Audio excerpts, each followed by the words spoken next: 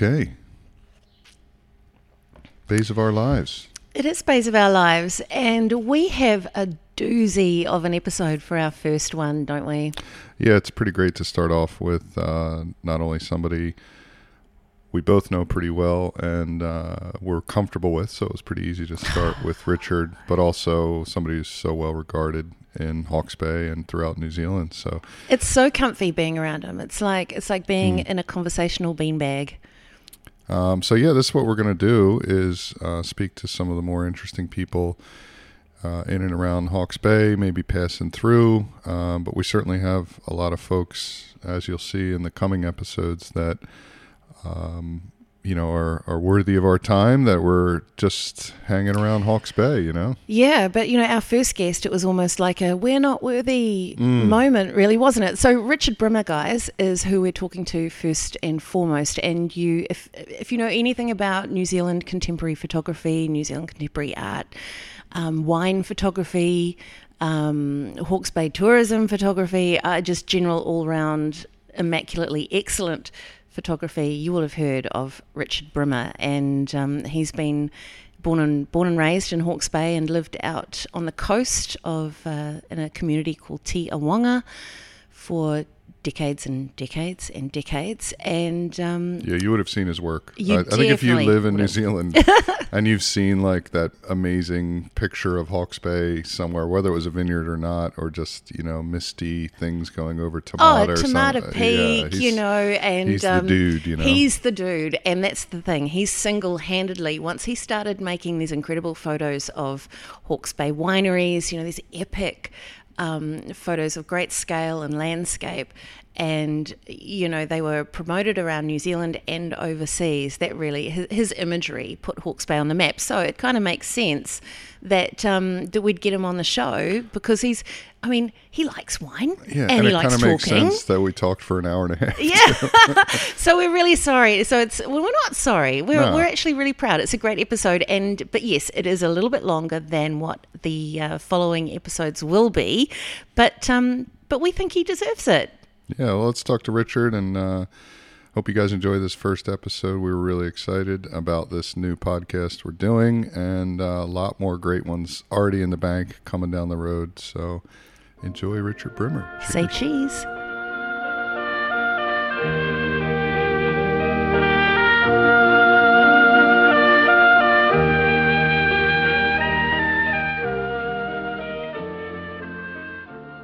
In case. So we start, are we going? Yeah, we can just go for that. Right. Just keep going. That's a good place to start anyway. Do you want me to tell my wine story? Yeah.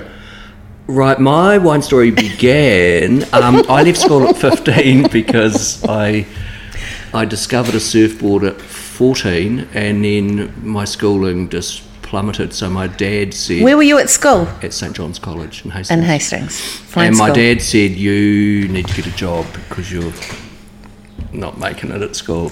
So he got me a job at New Zealand Aerial Mapping, because he said, what do you want to do? And I said, I want to be a photographer. And as a kid, I'd always taken photographs, and my parents had given me camera gear and stuff like that. So I was always pretty passionate about it, and then I got a job at New Zealand Aerial Mapping. Which was in Hastings, an institution. I'd been here for a long time. It was an institution, and a lot of people went through there. And it was more darkroom work, not flying, but I did They're still going, right? No, they've gone now. They've gone. Yeah. How long ago did they go? A couple of years. Okay, just because I remember some skydiver friends were working for them. Yeah. So, and then I did the apprenticeship with them, but also a sort of a portrait photography diploma via what was the Hawke's Bay Polytech then, but was now EIT. Anyway, I did that for 3 years, and working in a darkroom got to me in the end, so I finished and just went surfing. I was supposed to go for 2 weeks up to Mahia for a break and then come back and try and find a job, and ended up being 2 years. And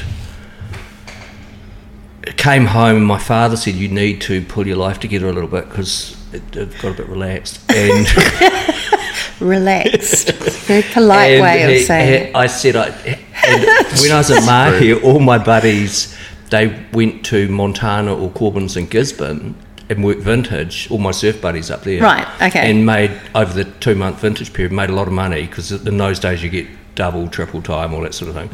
So they go up there and do that, and then come back to Mahia and live the rest of the year on what they'd earned. So I thought, shit, this is me. So when I came back to Hastings, I went to Vitals and hit them up for a job and just bullshit my way in fairly much. And they said, yeah, we'll employ you for vintage. So first day, Tony was doing his first vintage there, and we hit it off. So that's how the great combo of Richard Brimer and Tony Bish started. That's how we started. We've been best mates. What year was that? 1981, I think. 80 or 81, yeah. And of course, over the coming 10 years, Vitals became the place. Like Vitals was the weekend party place. It was like the wine bar and the whole thing. And, working vintage here, you'd go into the wine bar straight after work, and you can imagine. It was intense. It was a shocker. But I did 3 vintage, and then like Tony was there. He was studying at Wagga Wagga maybe, or Roseworthy possibly over in Australia, and I just wanted to earn enough money to buy camera gear to freelance. That was my goal. He was in it for another reason. I was definitely not there to learn about wine. It was more as a consumer and money. And anyway, but every year I go back when Tony says he's going to work vintage, so I'd end up going do my. We did that for 3 years. Then it became Sacred Hill. Did you take photos of your time at Vital with Tony? Yeah. Oh God, I'd love to see those. Yeah, got shots of that. So who was the winemaker then? I might have said Warwick Orchardson. Who's let's just say he's okay. Wait a minute, he's in the government's. He's in the care of the government. Can we say what he did, or is this? No, let's not. People can research their own. Okay, do your research. Yeah. All right. Beep. Yeah. Anyway, so but then the next vintage, Kate Radburn started. That's right. And she was young. She was ready. She was fresh out of Perth, I think. Yeah.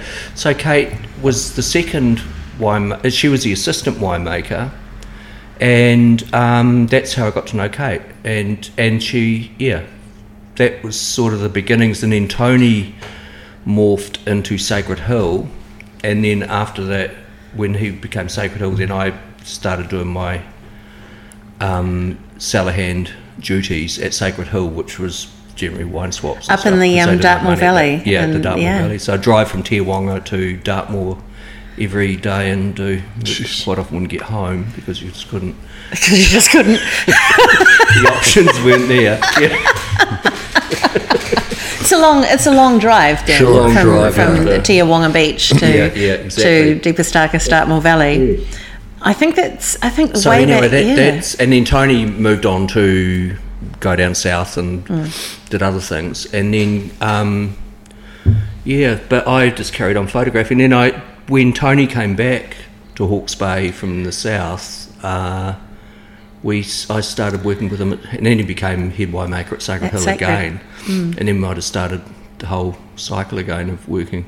And I think I ended up doing 7 or 8 vintages maybe, but I'd always freelance photography the rest of the year. See, that's what I think people don't know about you, Brim. Is that they know that you are famous locally and internationally, seriously, for your wine and vineyard photography, which is eye-poppingly, beautiful. You just have this incredible eye. People know you for that, but people don't know that you actually worked in wine and that you were a cellar rat, and a vintage head. Like, did you know that, Dick? I only knew through other people, but I did. Yeah. It probably was after seeing you around a half a dozen times. And this documentary I'm working on at the moment. Yes, which is tell us about that.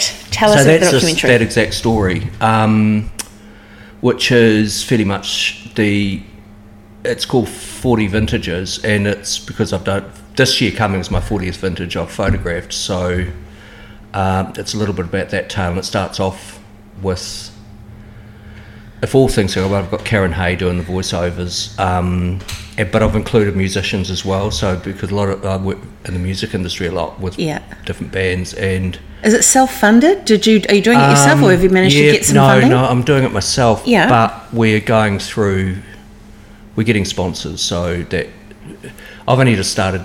Basically, how it is, it's basically the story of my wine life. But I start with Tony. I won't let too much out of the bag, but start with Tony, and then I go to Kate, and then I go to Steve Smith, who was Villa. he was Villa. He was Vitals and Villa. He was a Villa group as a viticulturist, and then it just pyramids down to so one interview leads to the next, and it can go. But I'm doing all sorts of people. So you've got previous footage. You've got older footage of. Well, no, I'm mixing basically it's the actual interviews with each are quite structured, but they've mixed up with still photographs from the era. So brilliant. It stills it, but that's sort of that's in black and white. Huh. It's quite an art house film as opposed to anything too country calendar. So focused on film festivals in the future, that kind of thing? We've got it, the Arts Festival and the Film Festival, but the Arts Festival version will be set to live music. So I've got... That's a great so idea. far I've got 4 bands that have put their hand up for it. Can you tell us who they are? So far, Lawrence Arabia, Great. Connor Moccasin, Black Smoke Trigger, Jacob. Wow. Not quite Jacob. They've given me the music, but I haven't hit them with the live thing. Let's do the live thing, so Jacob. Jeff, if you hear this.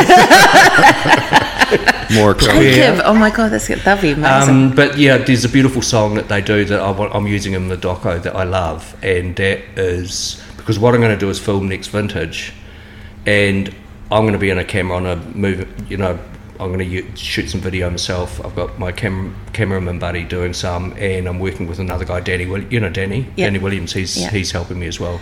So who's your cameraman buddy? I'm using Grant and another guy, Grant Mayer. Oh yeah. And another guy. I won't say because he's big, but we haven't had an official yes yet. This is so exciting. So it'll be fun, and it's a whole mix. It's sort of the wine story, but I'm trying to make it interesting, and it's a bit about my life as well because it touches on a whole bunch of things that have gone on. And Tony, it'll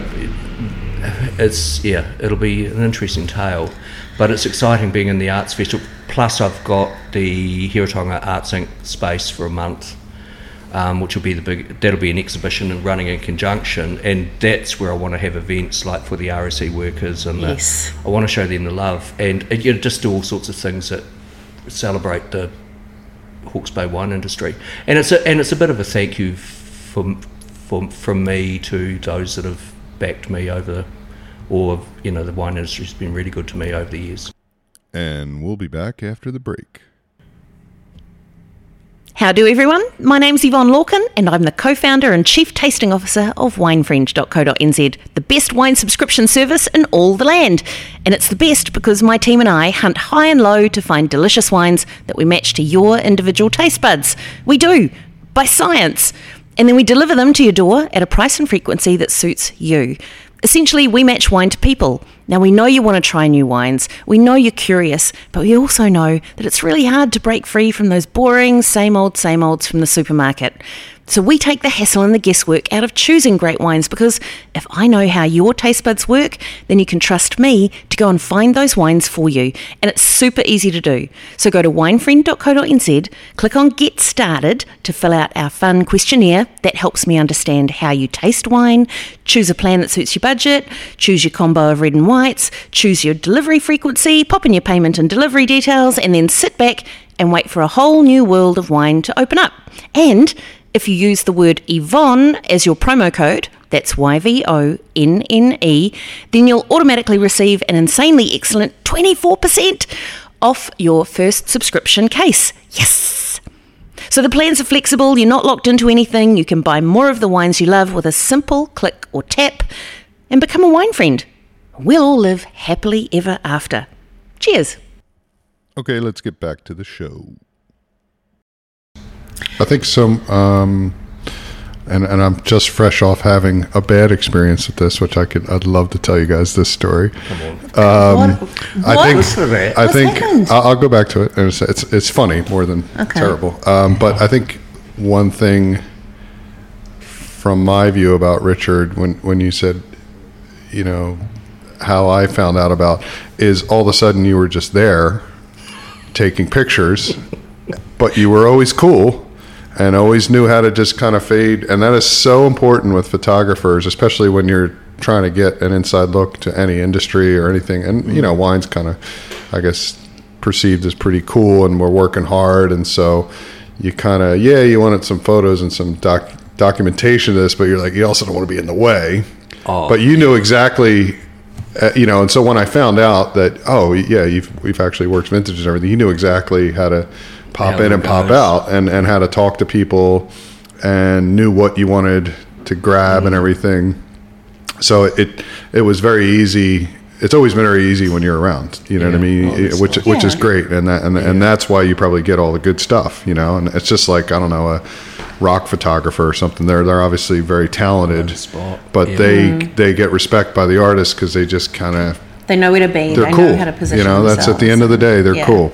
Yeah. And I'm working on What are you working on? We got some footage during Vintage, a video that we're working on, some video and doing a little like just a kind of a promotional / I would not say documentary, but it's like it's probably more geared towards the trade about the story from Philly to New Zealand. So we had a local videographer, and then when I went to Philly on this past trip, I had to get a guy to help us there. And I don't think he'll ever listen to this, so I can just speak freely. But he came early, and he had some great gear, and he was good, and he recorded me and my brother like a bit of an interview in the bar. Yeah. And some of that stuff's pretty good, and technically it's nice, and we got some decent footage, and then we did a little bit of stuff around the city. He came back for an event at the restaurant, like a big wine, we do these kind of parties. It's not really like a wine dinner, though there's a lot of great food and everything. It's just a party at the family restaurant. And he was not a fly on the wall. I will just say that. It was like, I had friends and family like turning around looking at me like, what's up with this dude? He was the wall. He was like, hey, what's good? He was loud. He's big, tall. He was like, first of all, he was wearing a mask, and nobody else in Philadelphia in the whole was wearing a mask. So that like, not to go down that path, but it was all these things added up to just like, who is this guy? And then he just would start talking really, really loud. And you're just like, and I actually had to be like, all right, thanks, buddy. I think you got enough. Like, it was a shame. I mean, he definitely had enough by then too. Like, I don't think he would have caught much more. But maybe he would have, like if he was cool, he would have stuck around till like a little later when people got more relaxed and it got dark and all that. Yeah. And that's a real shame, I mean, Richard, how much of that in your line of work is this intuitive knowing where to position yourself and knowing where to be in order to know that you're going to get the best images? I am a bit of a stickler for lighting because especially natural light. So I'll tend to plan a shot, like, a landscape or whatever. I definitely just don't go and bang it out. It's not just point and shoot. No, I'll plan it and then wait for the right day or right morning. And I'm one of those people that I wake up at 4 o'clock in the morning and sit and wait for the sun to come up before I get up, ready to go, whatever. But in like a dynamic situation, like if you're in a cellar and it's and vintage is coming in, fruit's coming in, there's pumps and hoses and people, roaring around. Number one, you always make sure you're not getting in anyone's way because you know that's their job. You're to set it, record it, and if you just can't get it, well, you know what it's like, Dan, over vintage, it's chaotic. And so that's probably the big thing, is to not be in anyone's way, but then try and find the angle or the... And oftentimes there's a dynamic that has nothing to do with you going on. Yeah. There might be some cellar hand who sucks. And that's the thing, I always think in any situation there's a shot to be had, no matter how boring or amazing it is. There's an angle that you can make it killer. And that's sort of the challenge that I really like is probably making something of the mundane, which is, and vintage is definitely not mundane, but there are aspects of it that are not that exciting, but you just need to find an angle that makes it for the person who's looking at the image to go, far out, I like that, or that's where I want to be, or whatever. Yeah. But I really like that industrial and the work and the hands and the all the grunting of the wine industry is the best bit for me. So, I mean, this is, we're now bays of our lives. We're about our stories, where we're at, and the people we know and love, and that's where we want to get on the microphone, which is of course why you're our debut, because we love you. So privileged. But tell me, I feel like I've known you all my life, but I've known you since I think I first met you when I was about 16 as a hairdresser's model. That's right. Yeah. And then I was a hairdresser's model, and you took the photos. This is like 1990, I want to say, into the 80s, early 90s, and for a local hair designer. No, this is Philip Hunt. Philip Hunt was a local hair designer here in Hastings, Potties, and so here was the thing: when you were a teenage girl in Hastings, there wasn't a hell of a lot going on. And especially if you're a teenage girl with no money, there wasn't a hell of a lot going on, but you could get your hair done for free if you volunteered to be a model for a hairdresser. And I volunteered, and I would go to this guy Philip Hunt to practice on hairdressing. He was the man. He was totally, he won awards all around the place.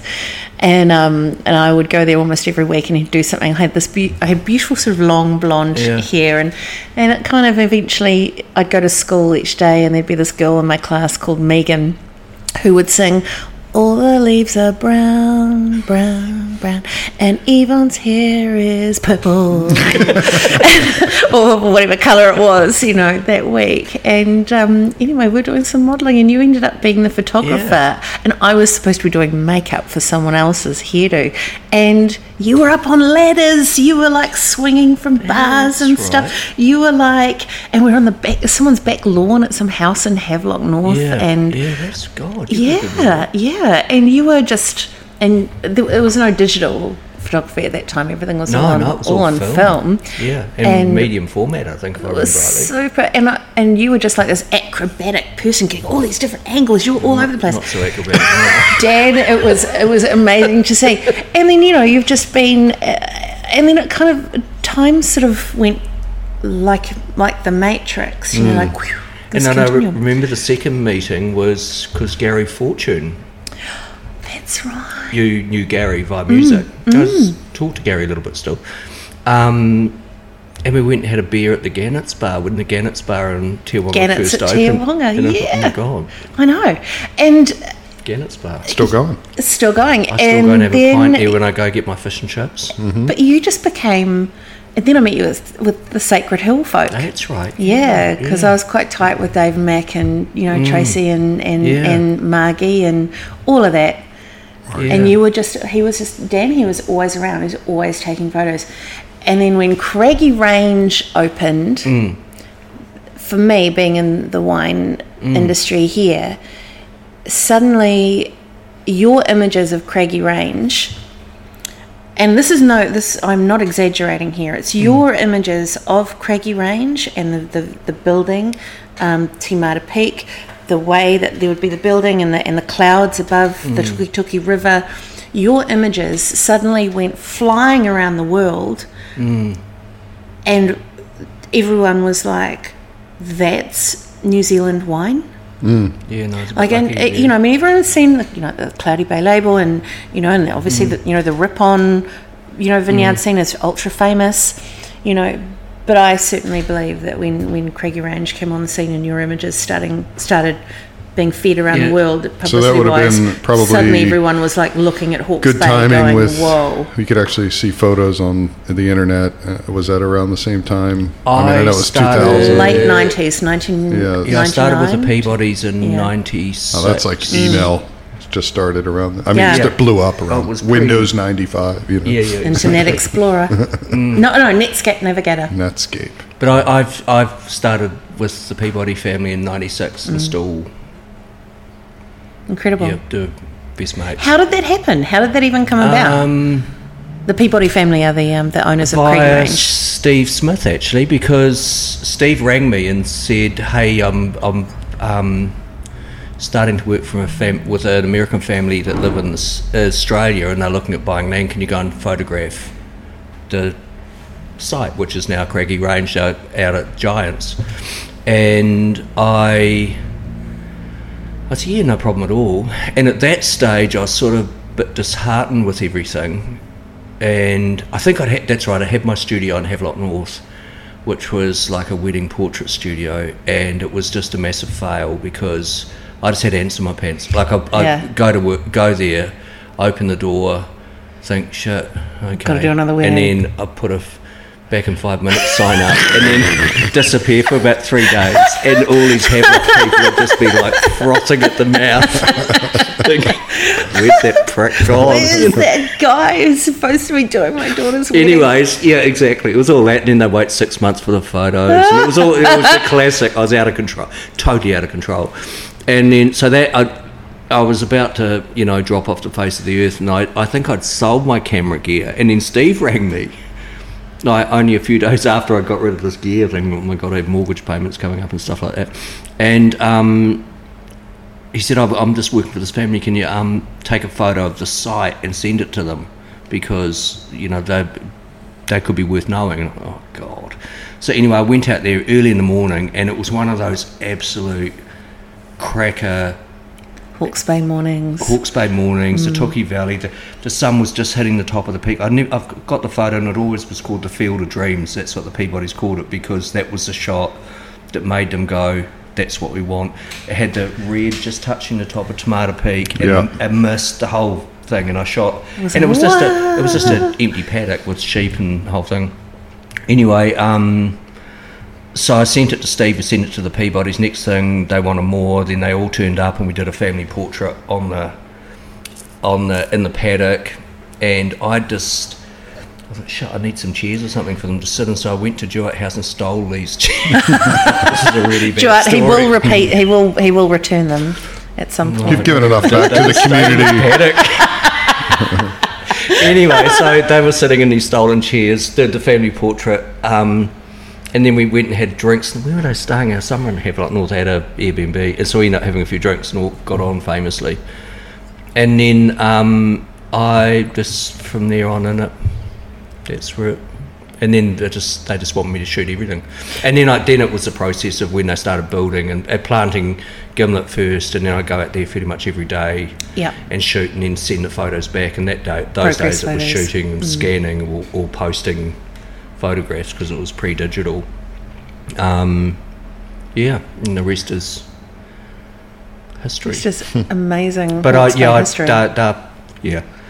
that'll be one of my tightest things. So you just said you were thinking about you'd sold your camera gear. Yeah, I'd just been absolutely tortured by wedding portraits. It was just it was just not. Can't imagine. Can you just get Sophie in her bridesmaid's dress? That's all I want. Sophie, come here. Sit next to Archie. Come on, Archie, sit down by your sister. Now, look, just take a photo, Richard. Take a photo, quick. Would it just have been awful? But sort of in those days, and sad. It was an absolute bonus, but it was the kiss of death for me. I won this award, like a New Zealand wedding photographer. I won first prize. But that was just really bad for me because it was just like suddenly I got bombarded with weddings, and I said yes to everything. Because you can't say no to anything. Can't say no. I know, I'm the same. It's and terrible. Next thing, I had weddings coming out everywhere, and it just got out of control. And like at one stage, I think I remember saying yes to, this is a really bad story, and I hope these people aren't listening. So I'd said yes to these 2 weddings, both on the same day. No. And I had an assistant who had one wedding group. There was like an hour difference or whatever, but I was running from one to the other, and neither knew that I'd booked another one. And I had one on the other side of Cornwall Park. I was photographing and saying I had to go to the toilet, and then I was like sprinting across to the other side of the park to the other group that was with my assistant photographing them. And then oh my God, I've got to go back to the toilet. It was just this crazy, and I thought, what am I doing? And that was when I thought, I've got to give this up. It's going to kill me. That would have given you ulcers. ulcers and abuse. Ulcers, when they abuse. both found out that I was... No. Bridezillas too, you know. Oh, what I mean? well, Bridezillas. And- Did the shots turn out okay, though? Or were they marginal? Yeah, marginal. Really, Yeah, but come on, even a marginal Richard Brimer shot's going to be like a zillion times better than any snap that I If I could had take. a Richard Brimer photo of my wedding, I'd say, look at this. I know. You know, even if it Wouldn't was you? a bad one. And most of my wedding pictures are bad. But it, like Yeah, you're, but in you're most weddings now, you see people and say, "Oh, how you doing?" "Oh, nah, it's over." Yeah. yeah, yeah. divorced 6 months ago. We're Well, number two now. I was just thinking Three, about yeah. wedding photography. Are you guys on Reddit at all? Have you ever? No, do you know what? Reddit's an interesting thing because I get I've signed up on Reddit and I get Reddit notifications on my phone for things. I'll turn that off. And I go, okay, that. but I don't understand how Reddit works. You got to go on the app, but it's basically like Yeah. you follow. So it's like r/ for Reddit / you follow these different like rooms, basically, or like, you know, it's kind of like a combination of It's the too confusing for me. old internet with the new internet. It's like a big chat room, isn't it? Well, there's all these different things you follow. So you could follow anything from like, I don't know, rugby to like photography. As I follow one, you know, you just see all some different photographs from around the world people put in. But there's one for Photoshop, and people post pictures of things that they want people, and you can give them like coins and credit for, you know, and actually pay them to fix up photos for you. And I swear to God, half of them are wedding photos, and people going like, "Can you take out bridesmaid number 3 because she was badly behaved." well, She was badly she's behaved. no longer our friend. She's done this and that and they and Is this the- public? Can I see this? Can Oh I yeah, you look could at- go right on the Reddit and see. You love see them that. all the time. It's like public rooms, and then they come back and there's a link, and you go to like Imager or one of these like other apps, and you look. Or sometimes they're just right below it in the thread, and you go like, "Wow, that's a great job," you know. Or you know, they'll be like. The last picture of my brother who passed away, but the background's real shitty. Can you fix it? Some of them okay, are so like they do- amazing okay, so they stories, do that. like, you know, Yeah. beautiful things. This is a picture of my grandfather from coming out of the war in 1944. It's a little grainy, Yeah. and they touch it, and it's like, wow, that's awesome. They colorize things for you and everything, but half of them are wedding with like, that fucking bitch. Whatever. Yeah. I love this one on, I think it's on Instagram, where there's this guy who people send their photos to and say something like, you know, can you please make my legs longer, or can you please make my make my boyfriend more tan or Yeah. something. And so the guy goes, okay, and makes their legs There's a go lot of out the people top of in the page, thread or taking makes- the piss too. Oh, I Yeah. just love it. No, Reddit's just love it. funny. There's some historically some problematic threads in there. You can imagine, you know, some. I need to give it a second chance. But I need to it's look at it. it's definitely like great for quick news and like trending things, and it's in a way it's a lot cleaner than Twitter or X because it's like you can just follow kind of what you don't get bombarded by all this other crap, and it doesn't. And they have moderators on every thread, so they're wish like Twitter had if it starts getting crazy, the moderators just shut it down. Okay. But again, if you are into I don't need to give Reddit any plugs. No, like, Reddit. you know. This podcast Yeah, was yeah. brought to you in part by Reddit. But I do follow stuff like audio. There's an audiophile one that's amazing. You look at all these old vintage audio equipment and people restoring them and everything, and you just sort of dive in and out of it. You know. Speaking of old audio equipment, I spent $300 on records at the vinyl shop in Waipawa yesterday, So good in there. and I could have spent way honestly. more. Oh yeah, it's a good I'll one. spend That a bit of money in record there. shop it's ridiculous. Yeah. I'll have to check it He's- out. Yeah, check it out. Yeah, It's worth it. it's so good. He has some good ones. Were you born here, Richard? Yep. Yeah. So tell Born in me Hastings. about your childhood in My Hawke's Bay upbringing. and why you've stayed. Well, I forgot to leave. I was born in Hastings in Frimley, went to Frimley School, then on to Herotama Intermediate, then St John's College. I don't know why my parents sent me to a Catholic school. Well, I was brought up a Catholic, but I mean, it's a good school. Don't get us wrong, but yeah, just didn't really work for me. And yeah, as I say, did the aerial mapping. But I what was it like being a teenager in Hastings? Hastings was a backwater, like a total. It was probably one of the least desirable places in New Zealand to live. Freezing Works, we had 2 Freezing Works. Were big. Orchards and stuff. Watties was huge. I remember at 15 I went and worked at Watties as a, for your holiday job. And most kids of my age sort of had jobs there. And good music scene though, like through the 80s and 90s, like lots of bands and halls. Parties were a thing. Yeah, there was a little bit, and it's probably interesting. Maybe Jamie's bringing that back a little bit with those small hall sessions. I went to see my friend James Milne played on a Saturday night at King George's Hall. King George's, yeah. Oh my God! Yeah, King George's Hall is amazing. Which one's that? Beautiful. It's over in Bayview. Lawrence Arabia. No. It's absolutely gorgeous. Played there. It was an amazing gig.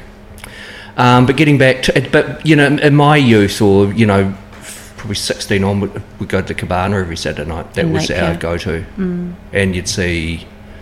Back in those days, it was like it was even before Hello Sailor and those sort of bands, but I was probably a bit into metal. Probably an early bogan, I think. Yeah. But it was a funny this whole place, Westerns and Napier and everything. There was my thing. I just loved it. There were the Metlers, the Bogans, the and the punks and the Skins and the Rasters and the Skaters and the there was all sorts going on. Yeah, it was.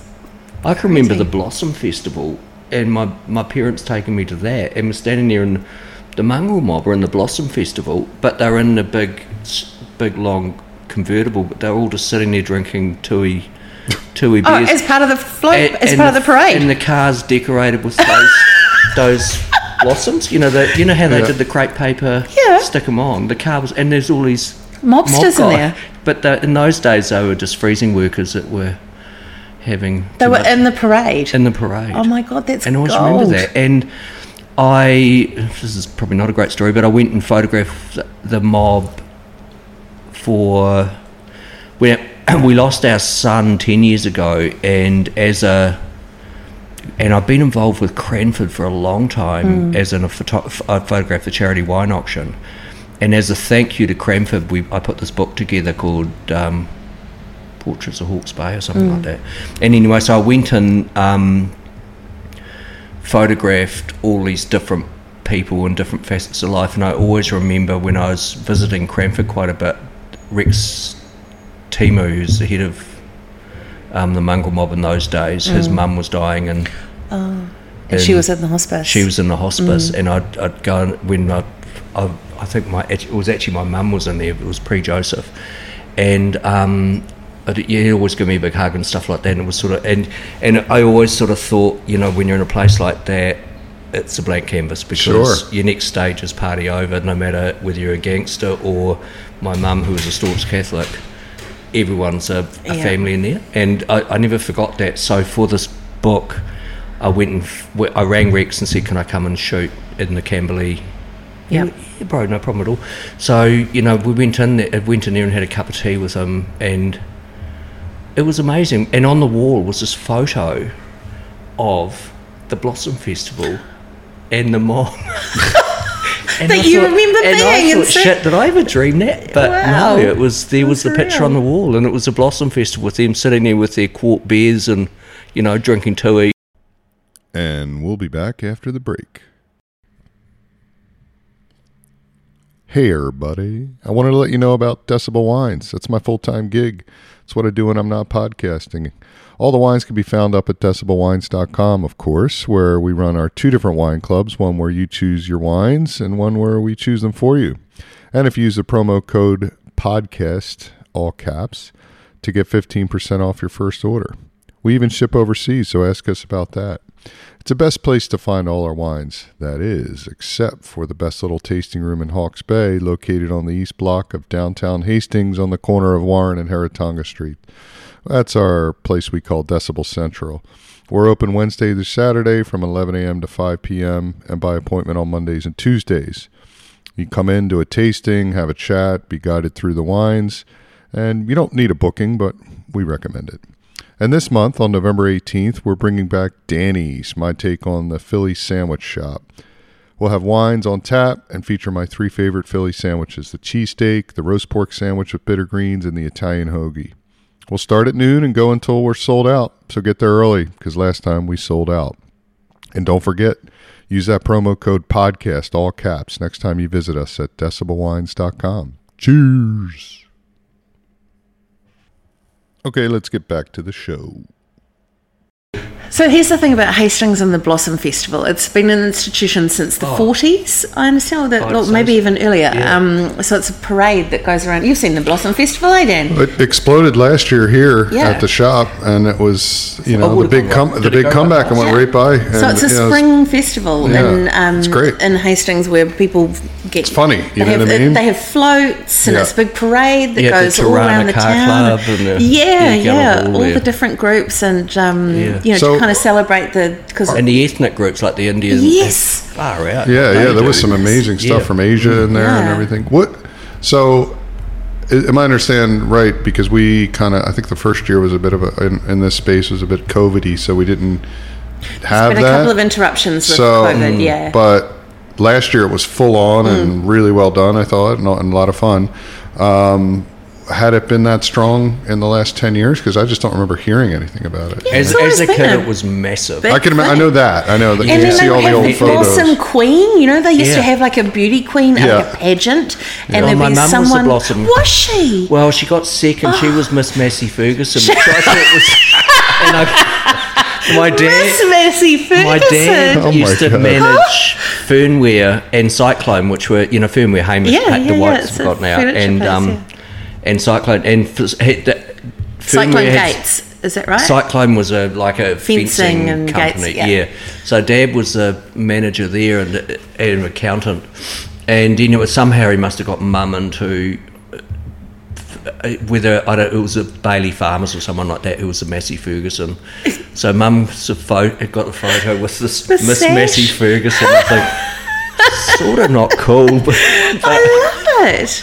But that's my mum. Yeah. But it's a great thing because it's like in Hawke's Bay, where it's all about the orchards and the vines and everything that needs pollination and flowering to bring on the fortunes of the next year. So it's Massey Ferguson played a big part of that. Massey Ferguson played a big part in lots of things. But in those days the Blossom Festival was really big, and every business almost in Hawke's Bay would put a float in, and but now it's great now, but it probably was really quite traditional back in those days. Yeah, nowadays we've got the Barracuda sound machine, the drummers and stuff around, and the ethnic groups and it's just evolved. But I was just wondering if it seemed like it's starting to come up again and be fun and cool. I think it's time for a decibel float. Float? Yeah, I feel. I think maybe I should just do what Joe did and sponsor one of those guys to they had a band on the float, drums on the float and everything. Well, it was pretty cool. What are they, the Arts Ensemble?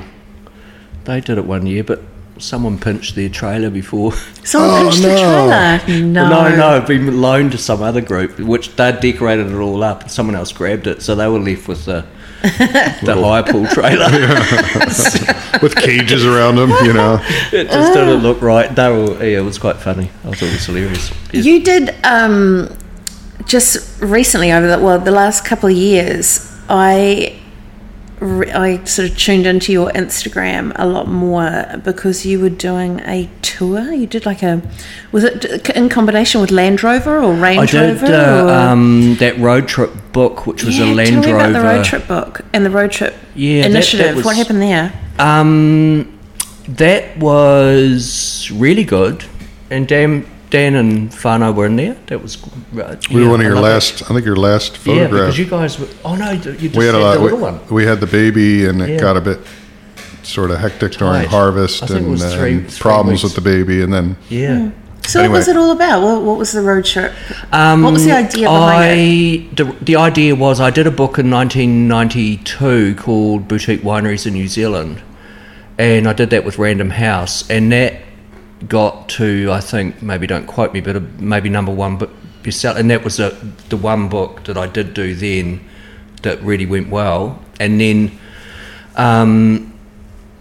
I decided, I don't know, maybe it was the Peabodys might have talked me into it.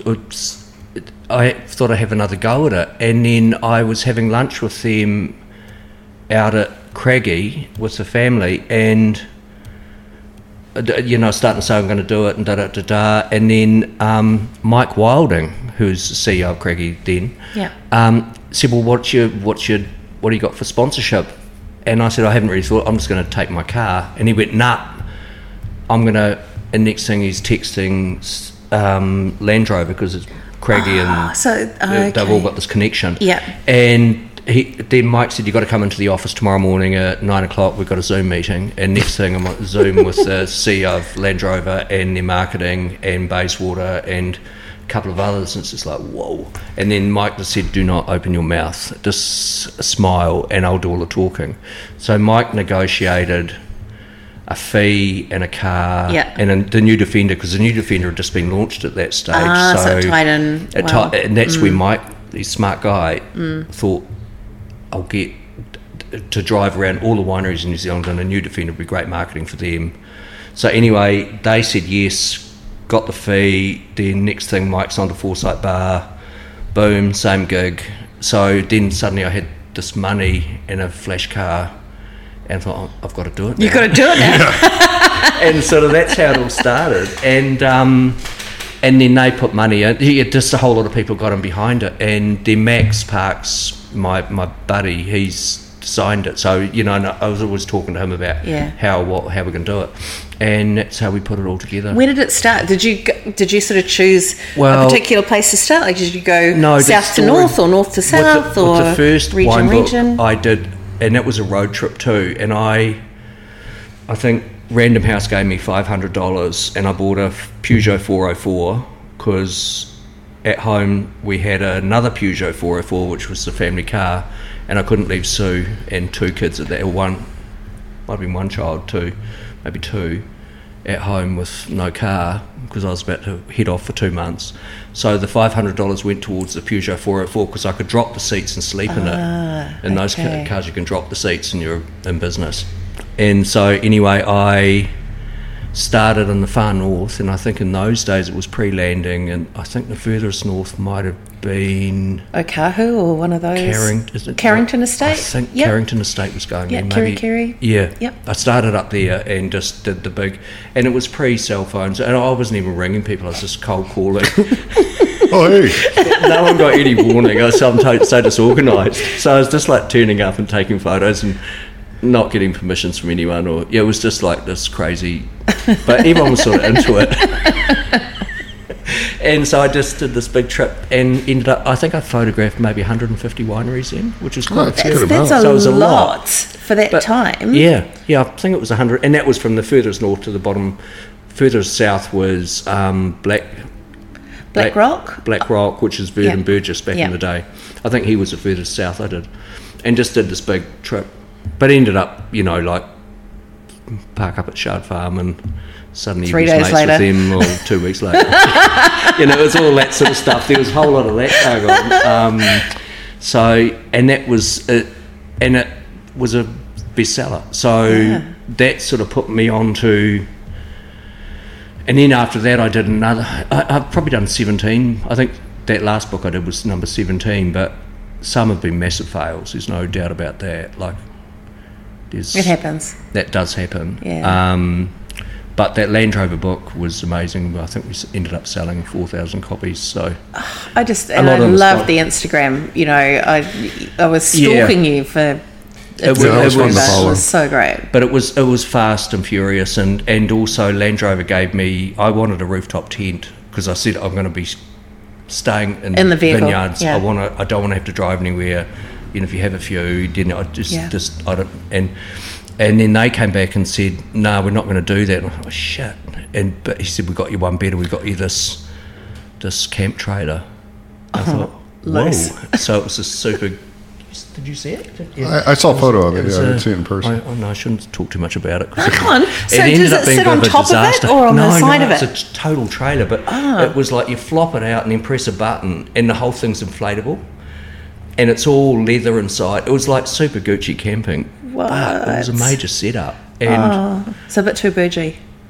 It was a little bit, but because I had to break it down every day and then photograph it every day and all that sort of thing. So it was got a bit much in the end. But then my fond memory is on my birthday, and I was at Kinross. Oh yeah, down south in Gippsland. In Gippsland, and I was up on the top, and it was my birthday night, I think, and I thought, oh shit, I'll just wander down. You know, Kinross got the bar and all that, the restaurant. Wandered down there, and I was sitting there on my own and having a couple of beers, and then,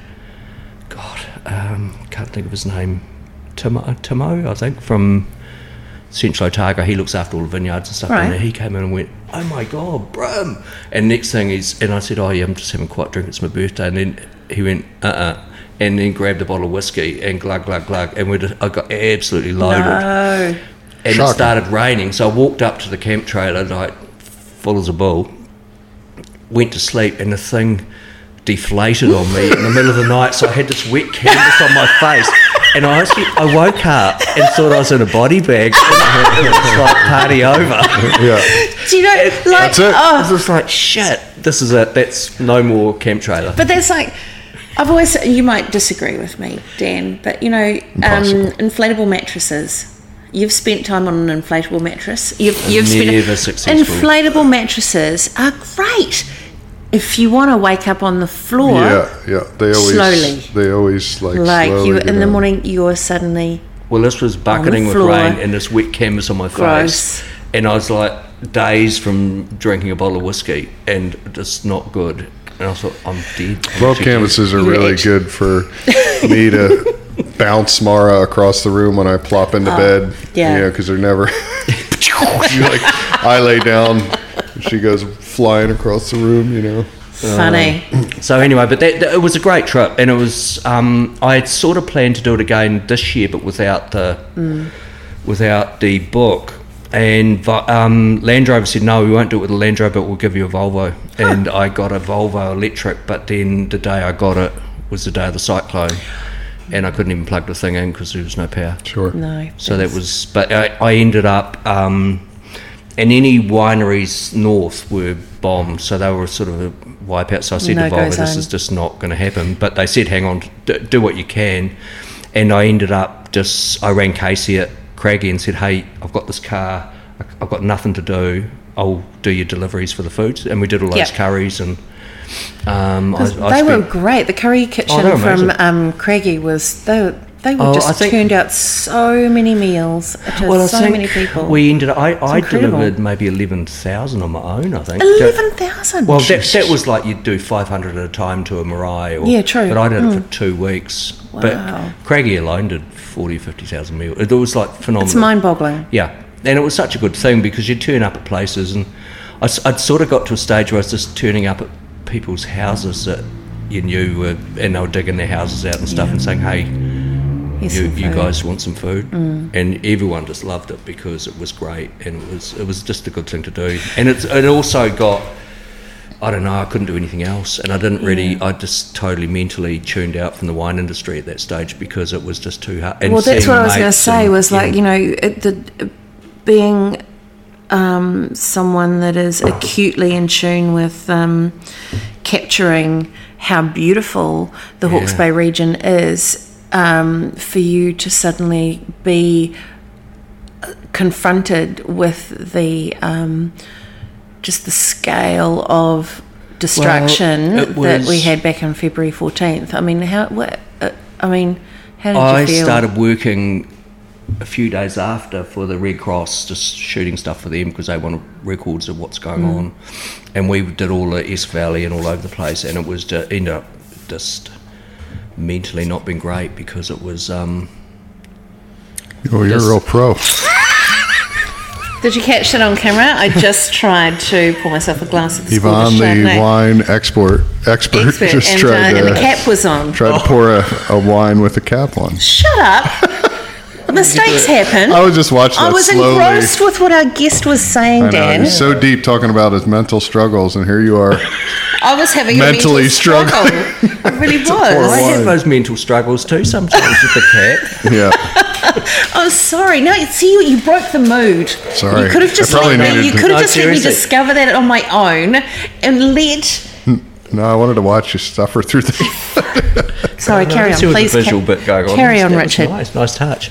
So it was a bit interesting, definitely, like for Hawke's Bay, and yeah, it just sort of knocked the edge off the whole vintage thing. So I ended up shooting Martinborough for a little while, and even that wasn't great. Yeah, they had some struggles too. Yeah. And then Marlborough, but then Marlborough was a disaster, not for them, they were having a roiler of a vintage, but I couldn't get the car on the ferry, because at that stage the ferries were having their That's right, the ferry dramas. breakdowns. They were breaking and, down and big seas and all sorts of things. So we ended up Volvo flew me to Christchurch, and I picked up another car that was the same colour. Drove it to Marlborough because I had to photograph this car and all the continuity and all that. Yeah. And so it was, and then as I said, I'm over. Let's not even worry about Central Otago. No. So we gave up. But then He'll get there eventually, Central Otago. Don't yeah. They got But maybe fight. next. I'll probably do it again next vintage, because I've sort of got a few things lined up possibly. But I've got to shoot this doco in Hawke's Bay first, so that's my priority. Once I finish Hawke's Bay, then I'm. Well, you've put yourself Unleashed. under some pressure with all these different things and I lined know, up but already. You know, it's I like it's sort got to of be quite done. like You know, that. it is good to do that. It works for yeah. me, and I find if I, because with the documentary idea was just an idea over a few drinks, and then I'm being held to it. But the more I talk about it, the more it sort of excites me. So if it, now we're in full swing fairly much. We're shooting, like I'm filming John Buck and Zara tomorrow morning, so I'm really looking forward to that, because John's a dear old friend, and he's really wants to talk about stuff. Great stories too, And- isn't he? Just the amazing. best storyteller. And Zara, his granddaughter, Yes, and between the two of them, so we'll get it's as John said, we'll keep it more about family than maybe the full tomato story, which is sort of what I want, because a lot of these interviews I'm doing are families, like they are like Tony and his family, be John Hancock and Willie Hancock, Elwyn, hopefully. I haven't asked him yet, but if you're out there, Elwyn, I'm going to get you. So there's all those families that are wine families that I really want to get. And I mean, Pete Robertson, at Brookfields, he's been making wines. He's definitely on my list. And, I was thinking, Paul Mooney from The Mission, he's been making wine there for 44 years or something. It's crazy. Yeah. Like, the history and pedigree that we have here in terms of wine families in Hawke's Bay is just incredible. It's pretty, and Tim at home with Katie, and there's another little wine family thing going Tim on in Turvey. Gemma. Who else we got there? Yeah. There's a But see, few. loads of people go, they go Richard Brimer photographer. They don't go Richard Brimer videographer. No, it's a new territory for me. Yeah, cool. And I'm actually directing as opposed to. I'll do a little bit of filming, but I'm taking the director's role, but under serious supervision. So. You find that a big leap? All the tech now with videography it's pretty mind blowing. I've just been watching it and going, holy shit! Like It's pretty interesting, but because I worked for Screen Time for 10 years, so I spent a lot of time looking What's over Screen direct. Time? Sorry. Screen Time's Production a house in film. Auckland. Yeah, and I started with them when was that? 2009 maybe. Okay. Just contracting for them. Yeah. And so you'd spend your whole time looking at a monitor over the director's shoulder. So I watched and watched and watched, and a lot of mates that are helping me on this are in that crew. So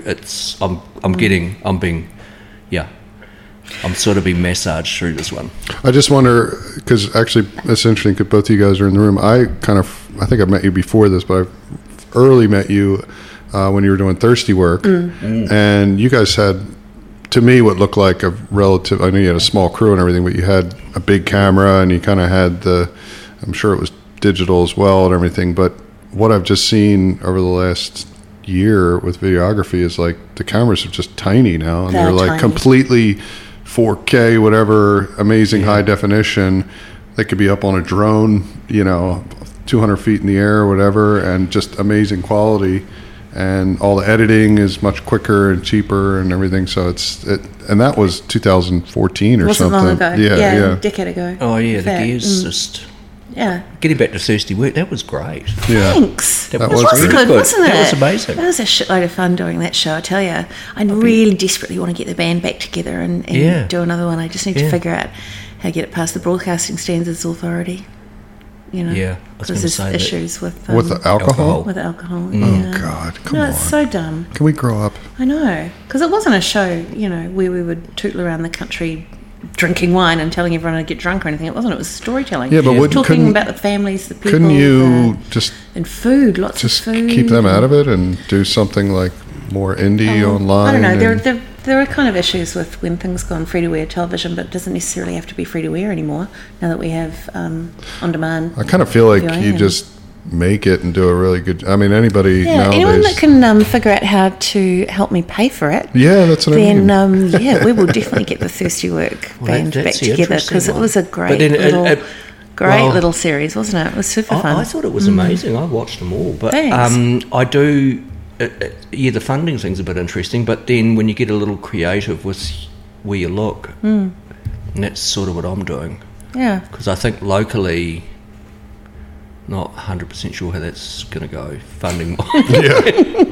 You'd have to go. After a meeting this morning, I thought. The one good thing, the difference between you and so many other people is you have that to go. Look what we did already, and we want to do it this way, and we want, give us some liberty to do it. Anyway, you don't need my career advice, but thanks, Dan. but I'm just more encouragement. I think it was really good, and you're really good at it. So, and from what I've seen, like, the Always Sunny in Philadelphia guys, they recorded like their first 7 or 8, I think they're almost the first season themselves. Yeah. And went out and sold it, and they just pieced it together with friends' cameras and everything, and they were like, we love it, but you need to get Danny DeVito.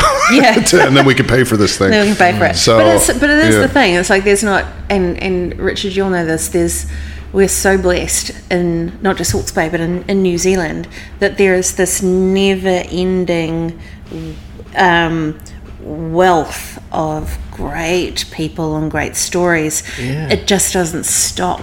The minute you think you've done all the great characters in one region, another person comes along, or they move in from overseas or something, or ownership of someplace changes, and there's this whole new fresh, it's the stories. We just have amazing stories. Well, that's my passion is getting those, and I've always been I think my whole photographic career I've had in my head is I want to document stuff, and I'm going through this archiving process at the moment, potentially that someone, I won't say who, but someone's looking at taking my archive or select my selection of it to go into the system as a document of Hawke's Bay in my shooting time.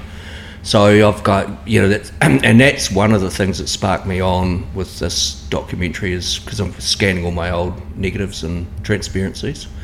So I'm scanning, I try and do sort of 20 or 30 a day, but I've got hundreds of thousands. Because I started shooting even when I was young, but then right up until 2001, I think, was when I first bought my first digital camera.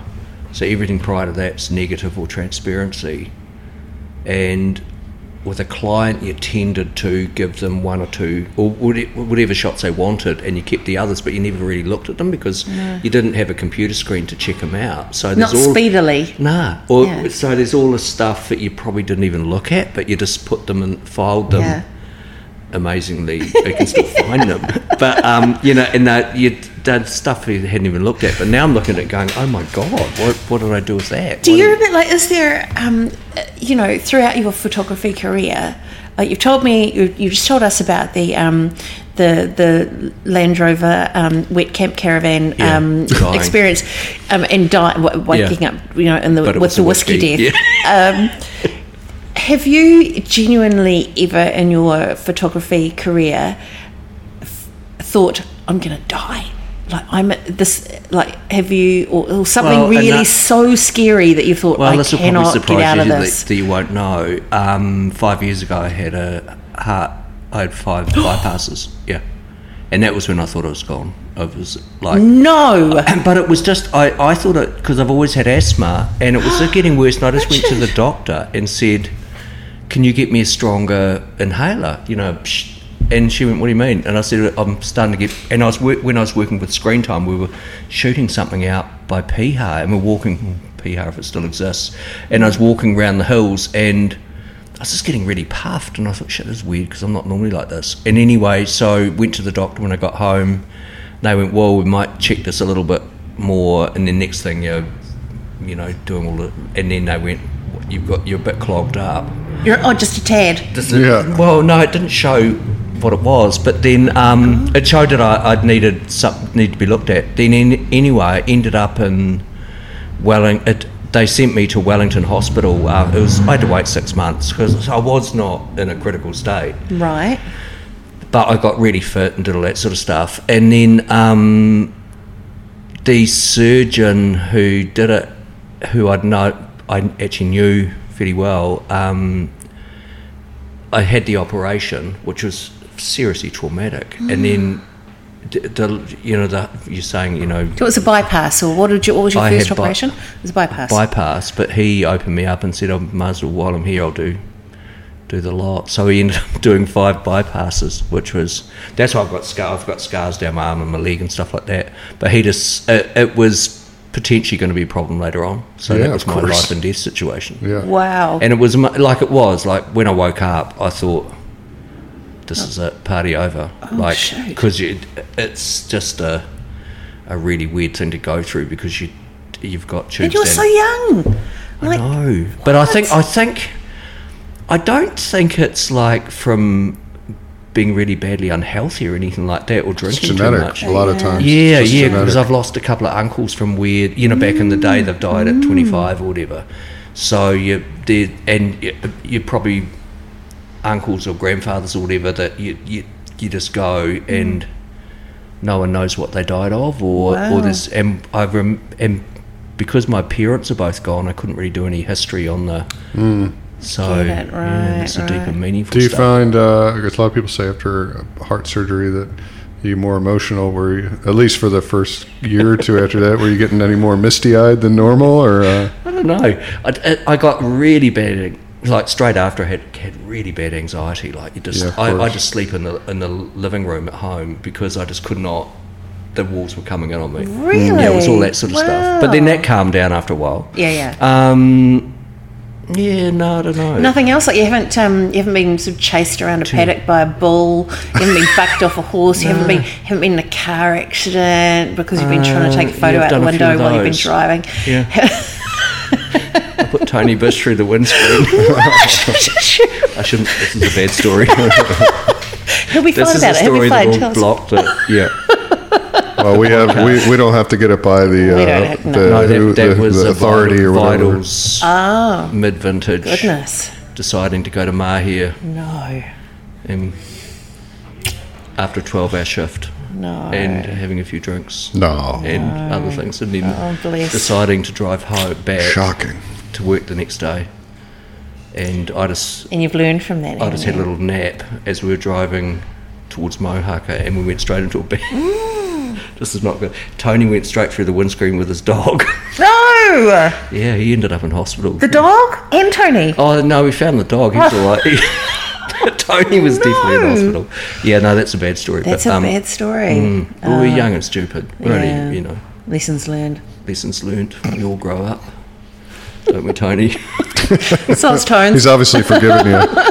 He has forgiven me, but I'm surprised, yeah. So what's, what are we now? We're 2023. We're about to launch into spring in Hawke's Bay. We've had some pretty tumultuous times of late, with cyclone and COVID and all sorts of carry on. There's kind of been lots of vineyards coming, going, closing, opening. Vineyards aside, all that stuff aside, like what's exciting you? Probably safe to say all of Hawke's Bay is in a strange. Well, all of New Zealand, I'm getting excited spot, about but it's coming out of a drought, maybe, because a drought must be extremely good for you guys. Yes. Like that'd be the gift from God, wouldn't it? Well, what we're all hoping for is a 2013 when we had those two, and the vines were just really ready. Not only because we just want an easier vintage, But if you remember 2013 from the winemaking side, the wines were fantastic. The season was easy. But it was actually easy in the winery too, because the fruit was so healthy. There was like things like high yan levels, and it was clean. It was like the easiest ferments I'd ever experienced to this day too. Everything was just, I was like, what am I? Whereas the previous 2 years, and then, you go back into weird COVID-y times before that. It's been a long run of like, this is, we're on edge a little bit, and then on edge a lot. Yeah. So, and I feel like that's our version of it in the wine industry, but there's a lot of other people in other situations, whether it's coming out of the cyclone or trying to just get by business-wise or trying to get by personally with high interest rates and, trying to keep your home and trying to keep, and try to keep the family, all these issues of you talk to any business, hospitality, manufacturing, everything's more expensive and things like that. So we're all looking for a little more sunshine. Yeah, sunshine kind of helps. It doesn't matter, what you're going through. Sunshine kind of helps, doesn't it? Just kind of makes things a little bit. I mean, drought, brilliant for us in wine and vineyards. Farmers will be like, but even then they've had so much. They've had so much rain. They must be wanting a little bit of dry stuff. Well, I hope so. I mean, I'm no farmer. Don't come at us with your reckons. But we should get a farmer on here. Yeah. We should get a farmer on here? Yeah. Good old school farmer. Yeah, one who, wants to talk intelligently. I don't know, that's the positive thing I'm looking at. It'd be great to have a really good vintage next year and to see happy, because last vintage was not.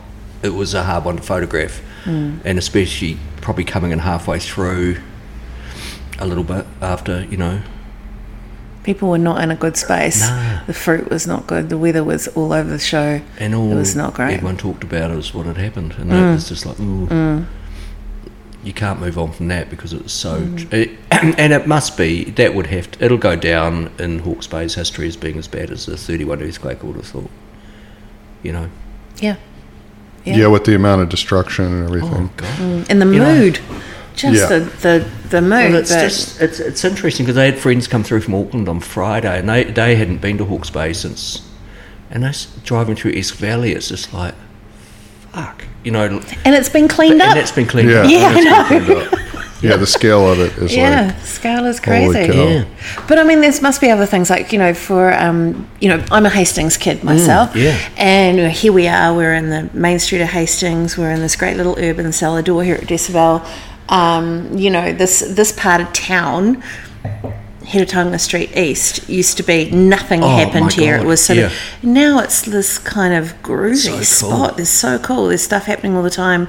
New little bars and cafes. Mike's little bar down the road. Cellar 495. Mike Henry's bar is amazing. We had him on the Y&D podcast a while back, and it's exciting. He's having a great time. What he's doing is amazing. And that whole toy development, they've got the International Chardonnay conference there.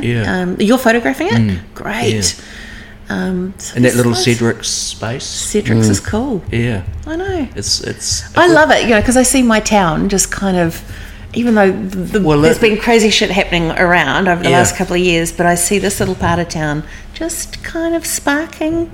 Little things and happening. the XL Dairy's still over there. The XL Dairy's still over there, but the poor old UFS pharmacy's not there anymore. It's 100 years. There's going to be a big butcher, I heard, in there. A butcher? Yeah. Is that what's covered up over there? Yeah, it's going to be a bit like the Waipawa, but a different name, but that kind of style, but more trade-oriented, I believe. Shit. But I think you're going to be seeing some charcuterie being made in there. And now Alessandro down on the Bambino. Yeah, the pizzeria.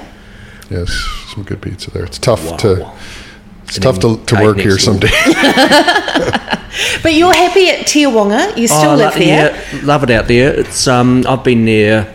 Well, we've been there as a family 35 years maybe, and I've pretty much been there all my life actually. Yeah. I brought up in Hastings, but we used to go there for holidays, and my auntie and uncle had a house out there, so we'd be holidaying out there all the time. So no, that's my home. Do you still get to surf? No, those days are gone. I gave up on that. Sore back. Oh, sore back. Bad excuse. So, but I watch it. I'm lucky our house looks straight out on the points. I Yeah, you see can it. watch surfing all day. It's great to watch. Do you white bait out the front? No. You're not a white baiter? No, I'm not a whitebaiter. I'm not a fisherman either. No. I'm a sailor. I love sailing. Oh, yeah? I have a little boat in Auckland. I go and escape up there and go sailing. Ever had any sailing accidents? Of course. The old shiner from the boom. Yeah. Yeah. Now, Possibly do you one bring too the- many Chardonnays. Do you bring we the talk camera about- with you when you do that? They must get some good stuff. Oh, I out do. I there. love it. Yeah, or is that just I'm off? You know. Well, I bought the boat. I've had it 11, 12 years. I bought it just after Joseph died as a little thing. I just went on to Trade Me and went by. Didn't even And it look just at sits where? In which I marina? keep in it out Auckland? at Half Moon Bay. At Half Moon Bay. But I go up there. I try and for a while there I was up there half the year because I go up there for work and I use it as accommodation because you can stay on the boat in the marina.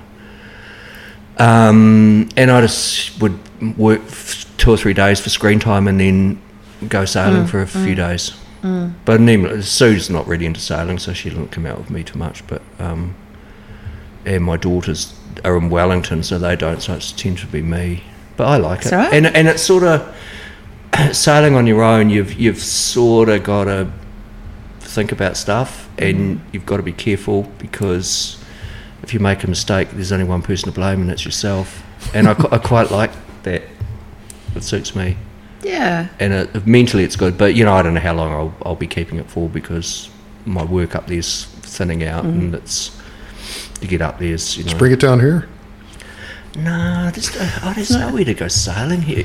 Like Too rough. Like It's a bit rough, yeah. You sail out to Waiheke Island and pick a bay. Oh. Or you go up to Row Bay of and- Islands, or Oh no, I wouldn't go that far. It's only 30 foot. It's not that big, but it's right. and on my own. But Waiheke Island and then going into Finichi or Oyster Inn or somewhere like that, or Manawar Bay. yeah. Like it's pretty dreamy because you can just sail out there on your own easily, and I've got lots of mates out there. Yeah. Or any of the other islands, sort of. So good. Yeah, it is good. It's good outlet. So, but Is there, I've been wanting to say, are there, just in going back to your photography and the fact that you are this freaking legend. God, I'm getting plugged now. Yeah, You man. are. I mean, Oh yeah, what's your Instagram handle for people to? Oh, Rich.Brim. Rich.Brim. Or Road Trip Aotearoa, but I think if you go into Rich.Brim, then It'll you'll take find you it. to Yeah, it. I think Yeah. it does. Yeah. Are there young photographers, or are there other photographers in New Zealand that you're kind of all over at the moment that you think are that we should be watching? Anyone that springs to mind? I'll tell you who I do really like is Michael Farr, who's Oh, yeah. been doing it. His work's great. Michael Farr. Yeah, Okay. he did the video stuff. Yeah, with did it. your video. I really like his work. Who else? Yeah, again, he has that talent of you don't know he's there. Yeah, he's but then he clever. steps in and say, "Hey guys, why don't you do this?" Which you do so good at too. Yeah. No, he's really Okay. good. It's good to know. Who else do I follow? I should do a plug for the Photo Fest. Yeah. Yeah. Tell us what's happening at Photo Fest. Well, I'm curating a show down at the Arkina space. Yep. Which is, I'm calling it Private Collections, and Shane said the space was available, do I want it? And I didn't really want to put a whole lot of my work up because I'm probably done that quite a bit, and I didn't want to just go and grab stuff out of my studio and stuff that everyone's seen before. So I thought I rang a few friends that have got really good photographic collections, and I've just got a whole bunch of, like I've got Arns Westra, Peter Perrier, Ava Seymour, Yvonne Todd, I think. John O'Rottman's given me a piece, Derek Henderson, Deborah Smith, and then locally I'm going to put Florence in. Florence is doing some work. Florence is great. Yeah, Florence Love is her great. work. I've asked Michael to put a piece in. I'm probably going to miss people out here, but I've just got a whole bunch of people to put work in. But When does it start? When does it kick off? I 15th think is when it starts. It's this open. Friday's the opening down at the main space, but I will be opening the doors down there on next Saturday. But the idea is and I've got 3 photographers from Wellington, one being Diane Stoppard, who does pinhole work, amazing. Sandy Conan, who's was a portrait photographer but sort of more contemporary now. She's really good. And Lara Gilks, who's really amazing. So it'll be a great show. And also, I collect photography myself, so I've got Marty Friedlander. I bought a Walker Evans, who's a US photographer from the 20s. Sue and I, on our first trip overseas, when I was youngish, we went to Italy, and there was a Walker Evans show, and he's always been my photographic hero, was he, from young. And there was a Walker Evans show, and they were selling prints there, and it's just like, whoa, I've got to have one. And so I spent all my spending money on this one print, and we had 6 weeks in Italy. With no money. With no money, and my wife hating me. And I had to walk around everywhere with this print because I was too scared to send it back because I didn't want to roll it. And it's, to this day, it's my pride and joy. And I'm putting that in the show too. So there's little, and sort of works like that have got a little bit of a story. But yeah. I have to say about PhotoFest is, you occasionally see things happen you've got in Mike town. On here, haven't you? Yeah, he's going to do some stuff. And we had a woman last year who did more winery stuff from Paratua. But you never know what people come up, we're doing this thing or do that. It just shows, like, I don't know. I don't claim to know any. Well, you mainly have Rakai does a lot of work. Yeah, Rakai's done some stuff over the years. Yeah. But I'm saying for events and things that go on in town, you don't know which one. But last year they did this photo fest. And we thought, okay, great. Yeah, put some photos up in the window. Every single day we had people all day just walking around Hastings looking at these photos. And I thought, well, that worked. Do it again. Do it again. Well, honestly, Shane does an amazing job plugging it. I take my hat off to him. It's a cool thing to do. It's like, go around and look at some photos, and pretty smallish area to do it, get it done. Yeah, and I think now, the first couple probably need a little fine-tuning, not being critical, but now he's probably got a bit of direction with the way it's going, and he's got some really good people involved. Like, I can't wait. Yeah, I can't wait to see it. It's going to be, we'll get involved in it. So we're going to I think we're going to do a closing drinks rather than an opening, because the big opening's down here, and so I'll make sure you know. Yeah. It's more your style anyway. So what's on the plan for the rest of your day, Rich? What am I going to do? I'm going to go home and edit. I've got a meeting with Danny possibly this afternoon to talk about more doco stuff. And then tomorrow doing the Buck family, and then driving to Taupo to pick up this collection of photography, which my friend Kathy and Chris from Replete, they own it. And they've got the best collection of photography. And really? Unbelievable. In Taupo. In Taupo. Okay. He's the biggest collector of White's Aviation. You remember the White's Aviation? I do. The hand-coloured aerial photos. He would have the biggest collection in New Zealand. No way. So I'm hoping, he sort of said, just go through the house and pick what you want, but if I can find a Hawke's Bay scene, I'll get that in too. Brilliant. And also I've got old photographs as well, like old R.P. Moore. He did the big old panoramics from the turn of last century. I've got 2 of those, and but I'm going to go through and see Chris tomorrow and pick up. So how many pieces in all do you think will be in this? Well, I haven't done a stock take, which is really disorganised for me, but I suspect about 30, maybe. Oh, great. But it'll be fairly much salon style. Yeah. Jonathan's going to hang it for me from the gallery, Jonathan Brown. Yep. Plug for Jonathan. Go, John. Who's another buddy, so he's going to help me hang it, but I think it'll be a fairly salon style hang, so... because there's not a lot of space down there, but 30's not too hard. No, 30 will be great. Yeah, it'll be good, because it's got to be interesting, otherwise it's just exciting. Yes, very exciting. How are we going for time? Hour 20. Oh no! It's all good. Gone over? Yeah, way over. That's all good. No, we're not it's good to start off with the first one. Yeah, like that. This has been so lovely. That was great, Rich. And the weird thing is like, and I apologise for being a shit friend and not having contacted you for so long. It's weird though, because it just kind of feels like stuff going on and stuff. Yeah, but it's like I'm really guilty of just going, people are always around. They're always around. She's a busy gal. He's just, I feel in my head, I have this kind of spatial memory sort of dementia kind of thing where I go, can't have been that long since we last spoke. It's like 3 years or something. It probably is. Oh my God. So I do apologise. Good place to catch up then. This is a great place to catch up. Thank you so much for joining us. This has just been super delicious. discussion. That's fantastic. Yeah. Thanks. Hey, what do you think of Dan's Chardonnay? Oh, it's always delicious, isn't it? This is the Testify. Oh, And that's a lot. yeah, it's the brand new 2022. It's Yeah, it's new drinking release. very, Bit very of nicely. Tiwanga and Ohiti. We drank a bottle of that.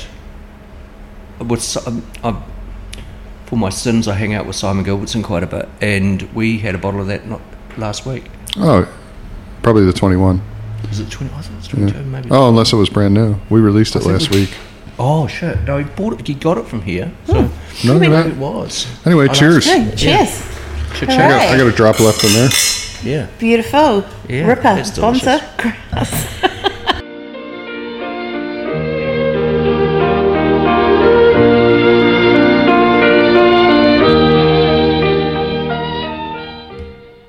Okay, ballers, thanks for listening.